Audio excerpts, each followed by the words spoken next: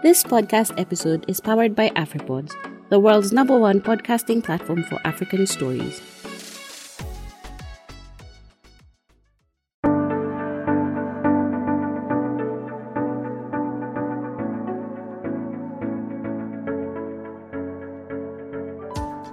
Hello, welcome to another episode of the Kenyan Wall Street Podcast. My name is Ali Mwakaneno, your usual host. So today I am sitting with Mauricio Cayo, who is the founder of TLCom, a venture capital that I'm sure is not new to you. They've invested in quite a number of companies in Kenya and Africa, including players like AutoCheck, Ilara, Kobo, Ajua, Twiga, Ulesson, and Okra, just to mention a few. And we want to talk about VC in Africa. Welcome to the show, Mauricio. Thank you, Ali. A pleasure to be here. So let's get to know you a little bit. TLCom is around 20 years old, right? Yes, we started 20 years ago with a focus initially on Europe and Israel. And over the last 10 years, we've slowly pivoted to focus on Africa. And now we're only focused on Africa. Slowly, the team has evolved by adding people that wanted to do venture capital in Africa.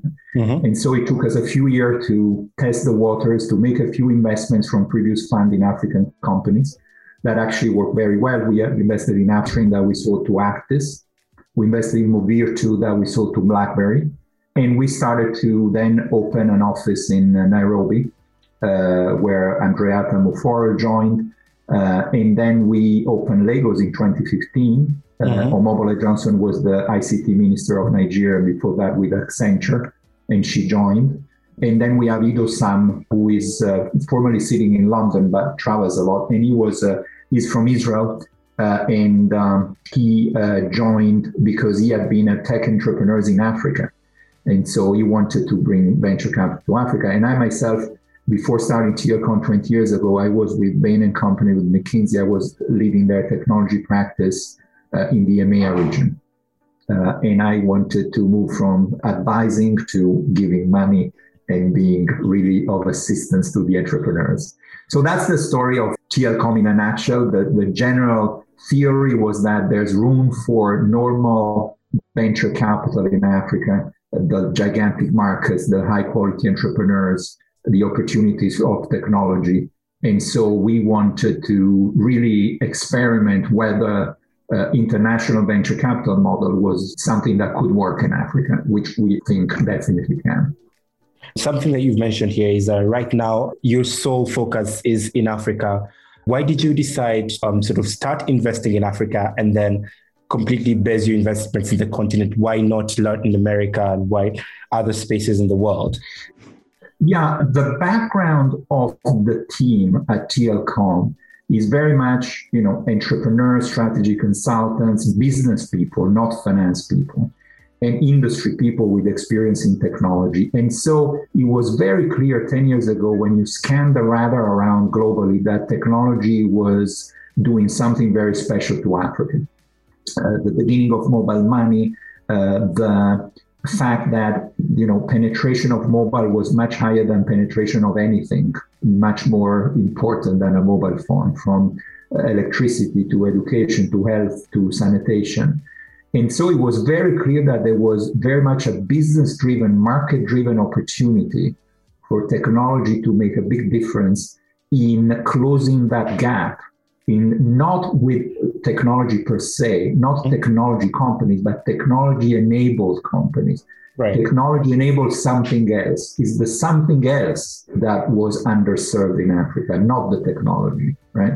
And that was very compelling. And when we looked, there was very little venture capital. There was something happening in South Africa that it's always a little bit of a parallel universe to the continent. Very much around the Western model. And then there was the beginning of these wonderful people, pioneers around the HIAB in Nairobi, and the beginning of something happening in Lagos. And we thought that there was room for venture capital because we were talking to so many entrepreneurs that could only access impact capital or social initiatives. And obviously they were going with it because it was the only source of money, but had the opportunity, if push correctly to create very large companies. So it was very much a business fundamentals, industrial reasoning that pushed us to say, Africa, gravity works in Africa, venture capital can work in Africa as well. So let's give it a serious try. Just to sort of differentiate TLCom from other players in Africa, of course, we have other sources of fundings for startups. What do you think is a differentiator for VC in the continent and specifically TLCom? I think that, if we were playing in China, Silicon Valley, Israel, or Europe, we would be one of many because we have not invented venture capital. We're just playing by the rules. We try to be as world-class as possible, but we are doing normal venture capital, right? But this is something still a little bit unique, right, in Africa. Let me try to explain. I think that, when a venture capitalist looks at an opportunity, an entrepreneur, the key question to ask is not what can go wrong, like a private equity fund would ask, because the real honest answer would be everything can go wrong, right? But the question to ask is, if everything works, is that big enough, right? That's the question. So we know that not always everything works and not always everything will work, but we can only allow ourselves to invest in initiatives where if everything works, they can return the entire fund, right? They can be 10, 20x returns, right? So we need to look at many entrepreneurs. We currently have a deal flow. We look on average to about 250 to 300 entrepreneurs per quarter, and we invest in one, right? Oh, wow. So that's the ratio. And we still will make mistakes, I'm sure, right? But the idea is to really enable entrepreneurs that are looking at great markets that are already in existence, right? This is the beauty of Africa. The magnitude of the opportunity is not that we are creating something weird and new that we need to prove.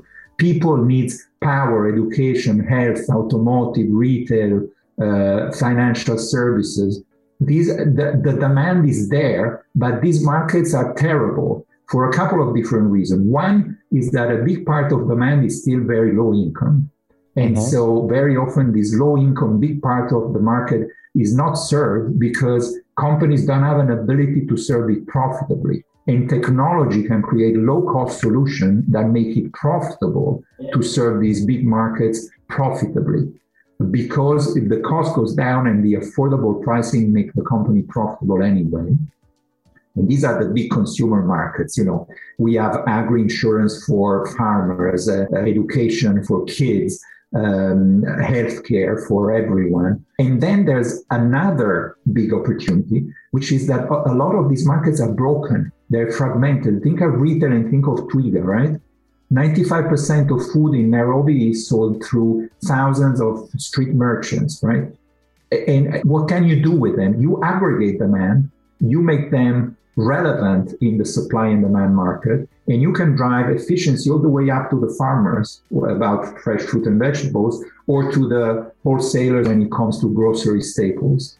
And you can reinvent that supply chain, bringing a lot of efficiency and paying more money to the farmers, giving a lower cost to the merchants. So it's about what existing technology can do for entrepreneurs that will take a lot of risk on the business model, right? The risk in Africa is not about technology, because technology works. What is the technology of Twiga? Order optimization, order making. This has been around for 20 years. It can fail, right? Mobile payments, it's been around 10 years. There's no risk when it doesn't get at the other end of the transaction. What can fail the business model is execution. I think that what we need to do is to make sure that there's capital available for entrepreneurs that have an ability to think big, to reinvent entire industries, and need to use a lot of money before they can be profitable. And so the focus is not so much on saying how quickly can you become profitable, and you create these very small and irrelevant companies, right? But it's about how big can you be, right? How fast can you grow? But there must be clarity on the fact that this business model at some point with the proper critical mass can be very, very profitable. So I think we would like to see a lot more teams like ours that are happy to give money to companies that are absorbing a lot of cash, growing fast and changing the markets, right? But, Partech is doing the same. The IFC direct investment team is doing the same. Orange is doing the same. So there are teams, but we need 20 teams, not 4, right? There's enough seed capital. There's enough growth capital, Africa Invest, Helios, DPI, all for profitable companies that need to go to the next stage. But where are the people that can write $5 million check in Series A and B with a view that it's okay to lose money and grow fast for a few years if in fact there's clarity on a business model that can generate cash at some point? You seem to be quite more of a really patient long-term investor from what you say. Yeah, but venture capital is not new. It's been around for about 70 years, just at the tail end of World War II, started in Silicon Valley. And when you look at the holding period of the good companies that exit with high multiples, these holding periods are usually very long. Very long means 10 years or more. And that's, to me, is very patient. So when I hear that Impact Capital is inventing patient capital, it makes me smile a little bit, because there are companies that in 3 years achieve a lot and the market decides that they are ready for a higher valuation, but there's companies that take longer. And usually, between an investment and an exit is at least 5 years, and it can go all the way to 10 or more. So I think that the important feature is to have a wide repertoire and not having limits, to say, if it takes 3 years, I'm happy. If it takes 13 years, I'm happy. We are at the service of the entrepreneur. The hero is the entrepreneur, is not the venture capitalist, right? So we need to make sure that we provide capital, we provide assistance, we provide syndication of more money for subsequent funds. We try to be relevant in opening our networks of, commercial opportunity, government links, regulators, whatever, recruiting. So it's really about what makes that company a better company, right? Valuation will take care of itself. The focus must be on the controllable variables, which are the business fundamentals, right? So that's what we try to do. And it takes time. So it's patient capital, definitely. I like some of the things that you mentioned, but I feel like they would fit great in this next question, which is, what is the algorithm for a great company or a great entrepreneur that would fit into your portfolio? Yeah, I think we adopt a very simple framework when we look at opportunities, right? And we ask 3 questions. The first question is this entrepreneur playing in an attractive market? And what is an attractive market? An attractive market is not just a large market that is growing fast, but it's a market where technology can make a difference. It's a market that has a tendency to consolidate at the end. It's a market that doesn't require a lot of capex. It's a market, it's an industry where the economics usually have high gross margin, and therefore technology can really play a role in scalability when there's not a lot of dependency on regulation and government spend. So there are features of an attractive market that are quite, I wouldn't say sophisticated, but it's just a multi-dimensional way of defining, this is a great space, right? So when you look at the street vendors of that Twiga is serving, that's a wonderful market, right? There's thousands of them, and there's an opportunity to redesign that space. And the beauty is that demand is already there. So you don't have to convince people to buy food, right? But you can give them a much, much better experience, right? Or without a check, you don't have to convince people to trade their used cars or to buy another car, right? But currently the experience is terrible. Have you tried to sell your car in Lagos, right? It's a gigantic challenge. So that is a beautiful, attractive market. It's big. People are unhappy and they really need that stuff. So how can we redesign it? And we can use technology to give, car dealers better economics, consumers a better experience, and so on and so forth. So first of all, an attractive market, right? The second question is about the company. Is this a great company or not? Is this company capable of capturing that opportunity? And yes, I know that the common wisdom is that, venture capital, early stage, so is about the team. Yes, but In addition to the team, a passionate team is not enough, quite frankly, right? People that run around and are really passionate about wanting to change Africa don't make the cut.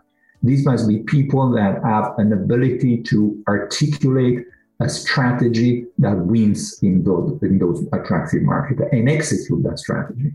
And so these must be teams that have an ability to understand that there's already someone else selling cars, there's already someone else selling food, there's already someone else providing healthcare and education and logistics and stuff. But they design a business model using technology that ends up with a lower cost position and or with more value perceived by the customers, right? When there's a compelling ability to articulate that strategy and to execute that strategy, then that is a great company, right? And technology usually at the center. So the third point again is you can have a great company in a great market that can be not a very good investment.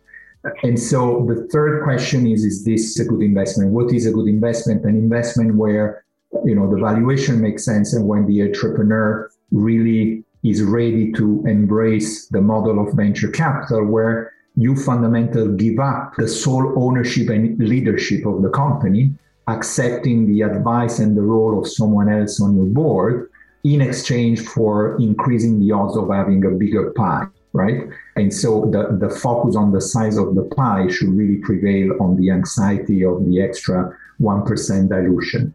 And the way we look at valuation is not to try and apply multiples to the existing metric of the company, but rather to work with the entrepreneur to ask ourselves a question, how will the company look like 3 to 5 years from now, right? And what can be the value of that company, that fictional company that doesn't exist?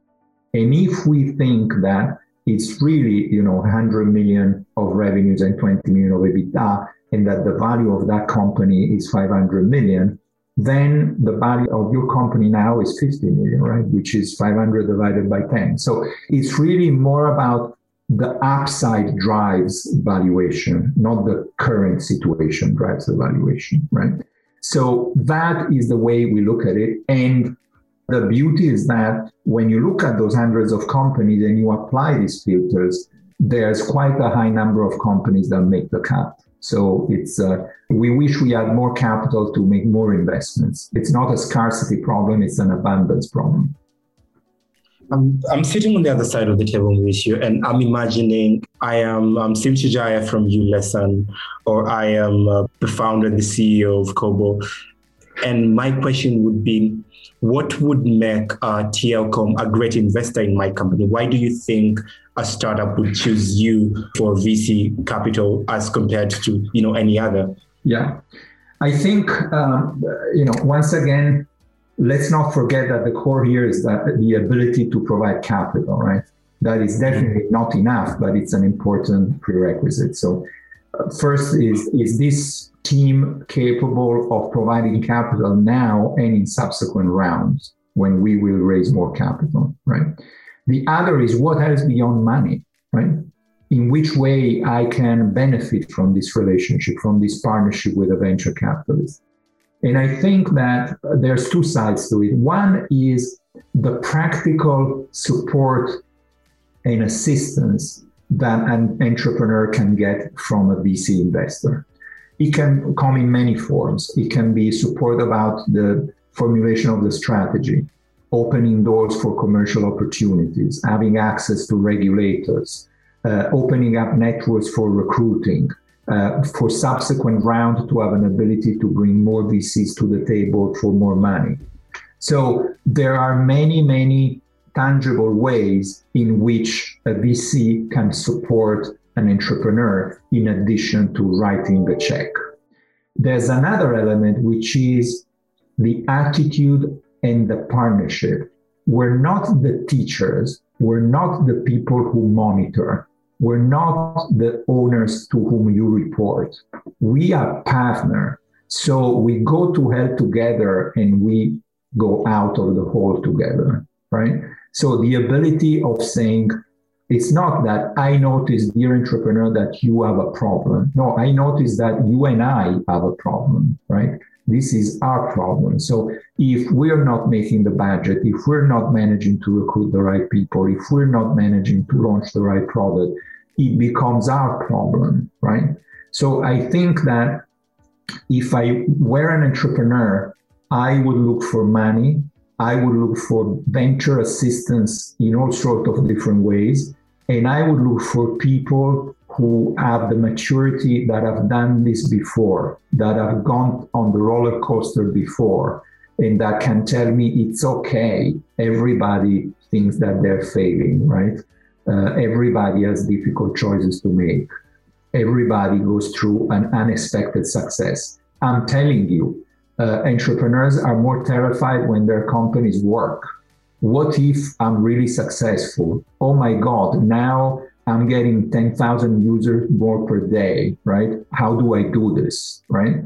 That can be as scary as nobody's buying my product. So the ability to ride the wave, the peak point and the troughs with the entrepreneur, and not blaming the entrepreneur. We're not the owners. We're into this together.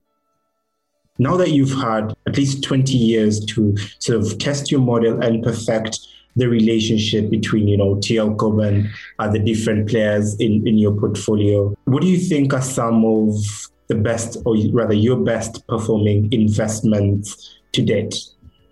I think that, we've had a few great exits in Europe and Israel, and we had a couple of very good exits in Africa. We sold Upstream to Actis, the private equity group. We sold Mobility to BlackBerry. And we have some great companies in our portfolio. All the different companies are at different stages of development. And so some of them are much closer to demonstrating the fact that they're successful than others. But I think that, the art, there's a lot of art and not a lot of science in being a venture capitalist. The art of VC is to make sure that you know how to push the entrepreneur, realizing and being cognizant of what is the stage in which she is in or he is in. So, it's like asking a parent, which children do you love more, right? It's an impossible answer. And so I have a lot of respect for parenting, so I don't want to compare VC to parenting. But I think that, the exercise of looking at 1,000 companies to invest in 10 inevitably brings you very close to those companies. And so they all have, so far, a great upside. Now, there is something that is the fundamental difference between being a consultant and an investor, which is you have to know when to unplug, right? So a consultant that sees a problem has an instinct to fix it, right? An investor that sees a problem must decide whether it's fixable or whether it's not fixable, right? And for an entrepreneur, and think about, Sim Shagaya is in his fourth company, right? Etop is in his third company. Grant at Shara is in his second company. So an entrepreneur is not one company, it's many companies. And he will be a better entrepreneur in his next company. So it's important that success is killing a project that doesn't work as much as supporting a project that works, right? It's like partnerships, it's like hiring and firing, right? Firing the wrong person is a great HR success, as good as promoting a good person, right? So it's a matter of consistency, and entrepreneurs that have an ability to unplug, to recognize what is not working, will be much better entrepreneurs the next time around. And we love returning entrepreneurs. We love returning entrepreneurs that have failed because they will now make new mistakes. Again, I think it's very difficult to have, a generic superficial view of what are the good companies. I think it's always about the entrepreneurs and not the companies. And again, a great entrepreneur can be associated with a failing company. Maurizio, let's move more towards the market, which is, in this case, the African market, a focus area of TLCom. Of course, I think the market has been gaining attention from investors in and outside, but then we have this skew towards specific countries. So if you look at Kenya in East Africa, if you look at Nigeria, if you look at South Africa, and a little bit of Egypt in MENA, they attract more attention and more funding. Why do you think we have that skew? And is it essentially a good thing? I'm not so sure good is the right word, but you know. Yeah. No, I hear you. And look, when we look back, first of all, our offices are in Nairobi and Lagos, in addition to London. And our investment have been primarily in Kenya and Nigeria in terms of where the companies were started. And then we have a couple of companies that are elsewhere, South Africa, and we're looking at Egypt with more and more attention. I think that there's a couple of different perspectives here. The first point is, if you follow the money, if you follow the probabilities of massive success, right?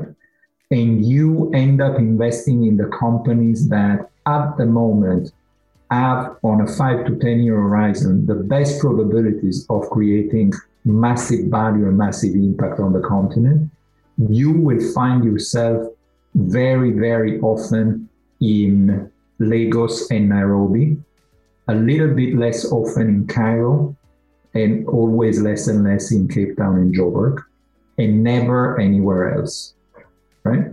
So there is a first point that is the rational approach. If you want not only to make money for your investors, but also to demonstrate to the world in the next 5 to 10 years that African venture capital is something that deserves more private capital, the odds are that you will find yourself investing in Lagos, Nairobi, Cairo, and possibly Joburg and Cape Town, right?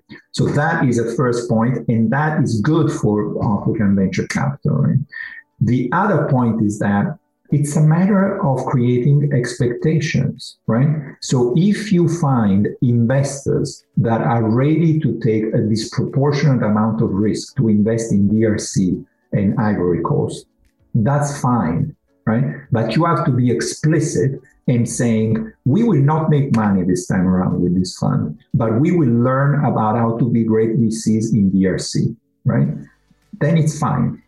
So I think it's a matter of expectation. It's a matter of recognizing that some clusters, entrepreneurship is not something that you do with hackathons financed by Google in a weekend in some random hotel, Abidjan, right? That's not how it works, right? You need universities, you need a concentration of an entrepreneurship environment that can help and support. You need angel investors, you need, Kenya is a small, irrelevant country, right? And so why all this thing? Because of mobile money, right?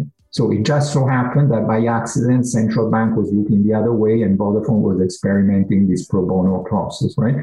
And M-Pesa came up, right? But that made all the difference in the world, right? There's no place on the planet like East Africa in terms of penetration of mobile money, but that has created an infrastructure that has spurred so much opportunities in the technology world. Nigeria is just the biggest, most compelling entrepreneurial concentration and market on the freaking continent, right? So, where do you want to start your company in Africa? If a Martian lands on Africa, it says in Lagos, obviously, where else, right? So South Africa was a more secure place, similar to the West. And then sometimes they are not quite sure whether they're European or African. And so all of a sudden they've lost the train of the speed of Nairobi and Lagos, right? Cairo is exploding just because, it's big. There are great universities, there are great cities. And let's not forget that many startups, the markets of the startup are the cities, not the countries, right? So, the fact that Cairo is as big as Lagos makes a gigantic difference in why Egypt is coming up so fast, right? So all I'm saying is that there are ingredients, and you cannot just have a government program deciding that, okay, what do we do in Maputo to create a great entrepreneurial class? Look at Rwanda, right? Yeah, the streets are clean, but unfortunately, the place is completely irrelevant, right? Because it's small. And so there's not much you can do in Rwanda, quite frankly, right? So I think that the difference is always made by the entrepreneurs. When we will have a great Angolan entrepreneurs that shows that that is a great place to start a company for a regional expansion, then Angola will become great, or Francophone Africa. But, Francophone Africa, you have all this French money trying to make startups and nothing happens. Partech was established in Dakar and they have invested in Nigeria and Kenya. Of course, they are great VCs and they're trying to make money, right? So this is not something that you can artificially, intentionally create. You have to have a number of ingredients. And so far, these ingredients have worked wonders in a few places. More will happen, but we need to be aware of the fact that if we want to explore other geographies that are less compelling, we should be very, very clear with our investors in terms of return and risk expectations. Look at the other side of some of the key markets, like say Kenya and Nigeria. While Kenya has made great strides in, of course, mobile money, which has formed a platform in which companies can be formed and ride on. Yeah. It has also come with quite some uncertainty, especially this year. So we've had new taxes like the minimum tax.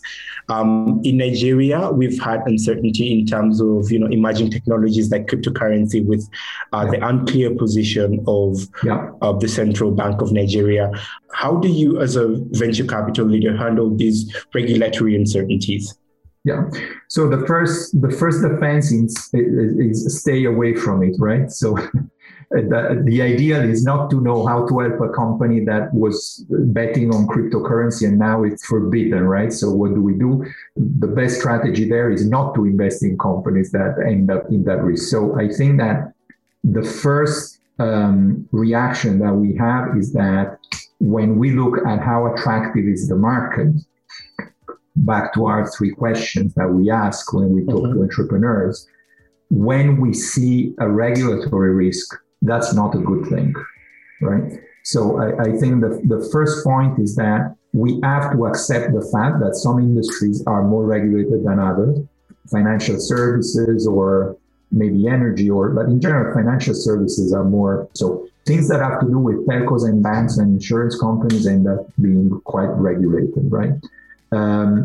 So I think the first point is to have the ability and the knowledge to see when regulation can be a driving factor of returns. When you write an investment memo, when there are more pages on currency risk than the business fundamentals, that's a good. It's definitely a red flag. To drop the investment, right?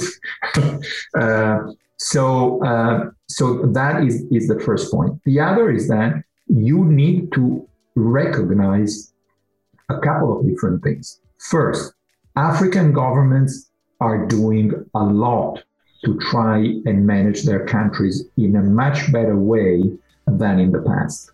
The infrastructure situation is better. The regulatory environments are trying to make their best. There are a lot of initiatives. I'm not talking about shutting down the internet in Tanzania. That's just bad governance, right? But the Central Bank of Nigeria, I think honestly that their objective is not to hit on the cryptocurrency entrepreneur. It's trying to manage the currency, right?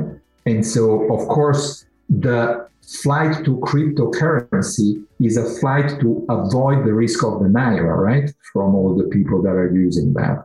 And so I think that becomes part of the toolkit of a central banker that tries to manage the interest rates and the thing. So I think that most of the governments in Africa are actually well-intentioned and in good faith. And when some of their actions hit very directly into the startup world, it's not because the objective is to damage the entrepreneurship community of the country, but because it's kind of a side effect of an attempt to do good in a different direction, right? I think that the governments are now quite decent in Africa. So we blaming the government and blaming regulators it's a little bit weak, I think, as an excuse, as an alibi. We should focus on business fundamentals and do our parts there. Still on Africa, we are quite a young ecosystem in comparison to, other regions of the world. And the beauty of it is we are a blank canvas and entrepreneurs and their partners get to paint as they wish.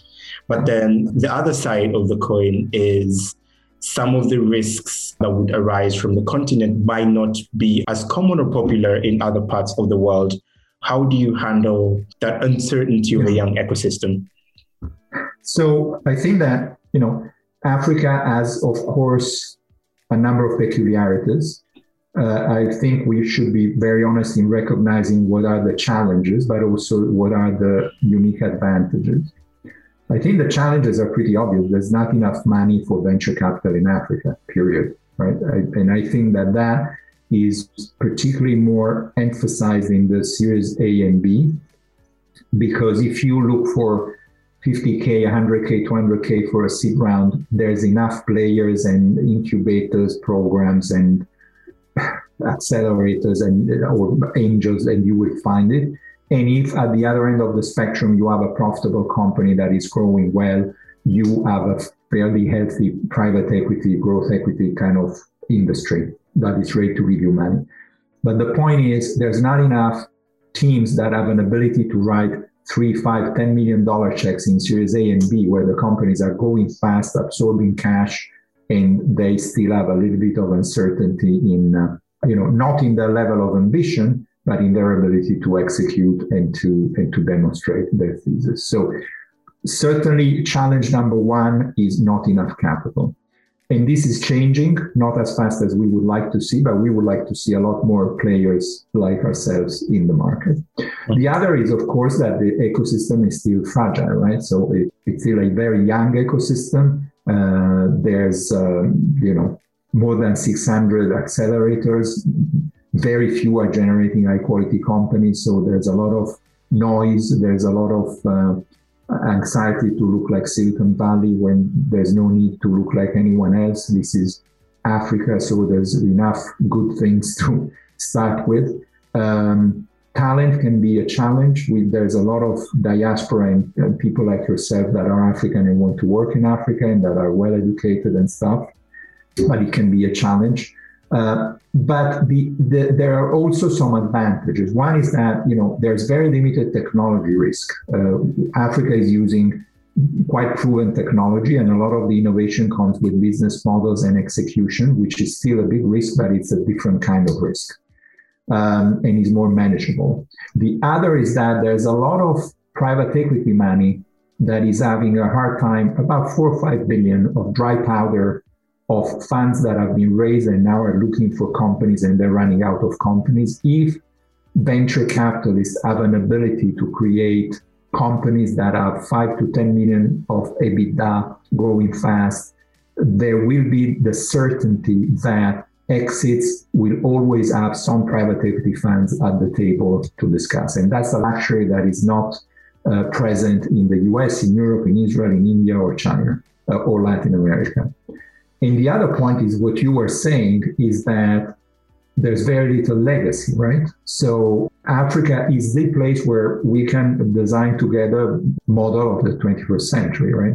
There's nothing to lose. There's nothing, period, right? So that's very exciting because the companies are being designed now by people who have grown up with the awareness of the value of technology and digital transformation, of the awareness of green and climate change, of the awareness of these inequalities not making sense. And so the company itself, the objective function of the enterprise is changing. And Africa has nothing to lose. So Africa can be a very interesting sandbox for global VC to innovate and think about what VC can look like in the years ahead. As we move towards wrapping up this interview, of course, we have countries in the third world, maybe say in Latin America, which have challenges that could mimic those in Africa, but not necessarily the same infrastructure as Africa. So, for example, it's incomparable, the mobile penetration in Africa vis-a-vis those countries in Latin America. What would you advise VCs or in general investors that are looking to enter Africa from such cases? Oh, look, I think that there is a big opportunity, and what we are seeing is that there are US VCs that are now having developed a global view and having experienced good investments in India and China and Latin America are now starting to look at Africa. We have seen that with Ulesson being led by Owl Ventures, the subsequent round. We've seen that with Okra that has just announced a round led by Susa Ventures. We've seen with Twiga and Kobo, where the subsequent rounds have been led by Goldman Sachs. We've seen Andela with Generation Fund. So there is a growing awareness globally that there is an opportunity in Africa, right? So I think that whether the money comes from the US or Latin America or other emerging markets, it's very clear that Africa is gaining recognition on the map. So those are all very welcome contributions.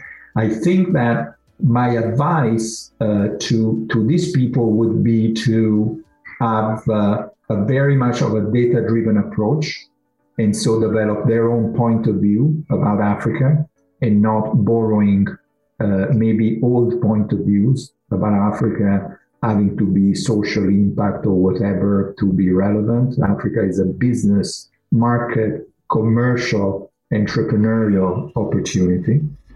And I think the other thing is that there are a lot of local teams that are very happy to cooperate and to be the on-the-ground presence for these foreign investors that maybe don't have the same level of familiarity with the continent and like the idea of investing in companies that also have local investors. So I think it's a very positive trend.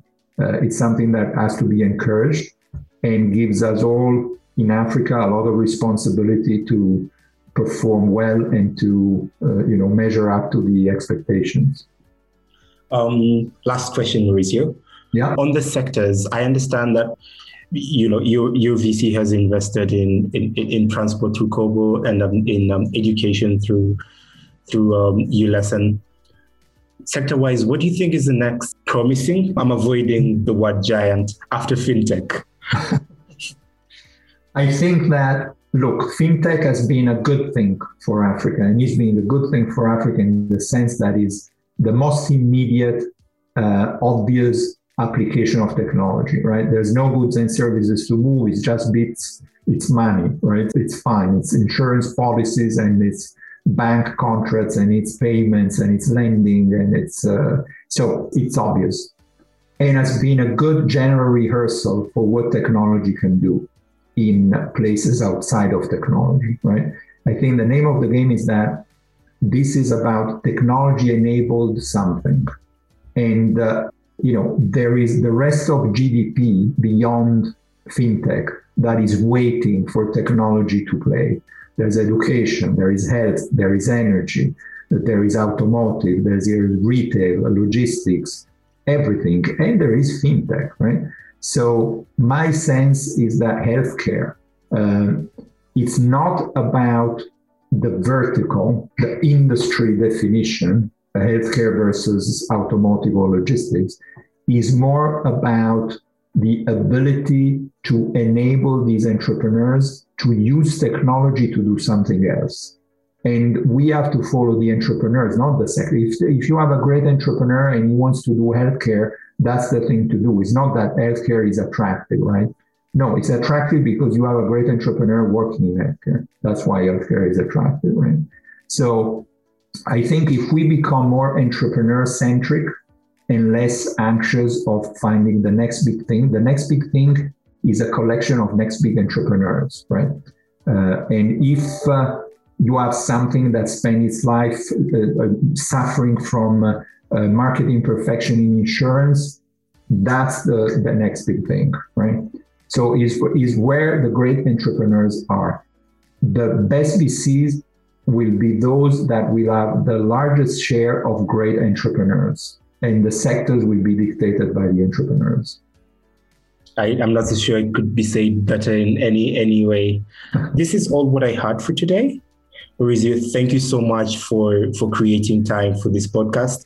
And I am really, really looking forward to more conversations with you on not only understanding TLCom as a VC, but also VC in general and Africa.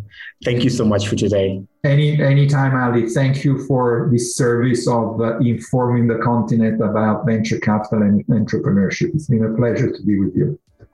Thank you. All right. You have a good day. Ciao. To our listeners, that was Maurizio Caio, the founder of TLCom.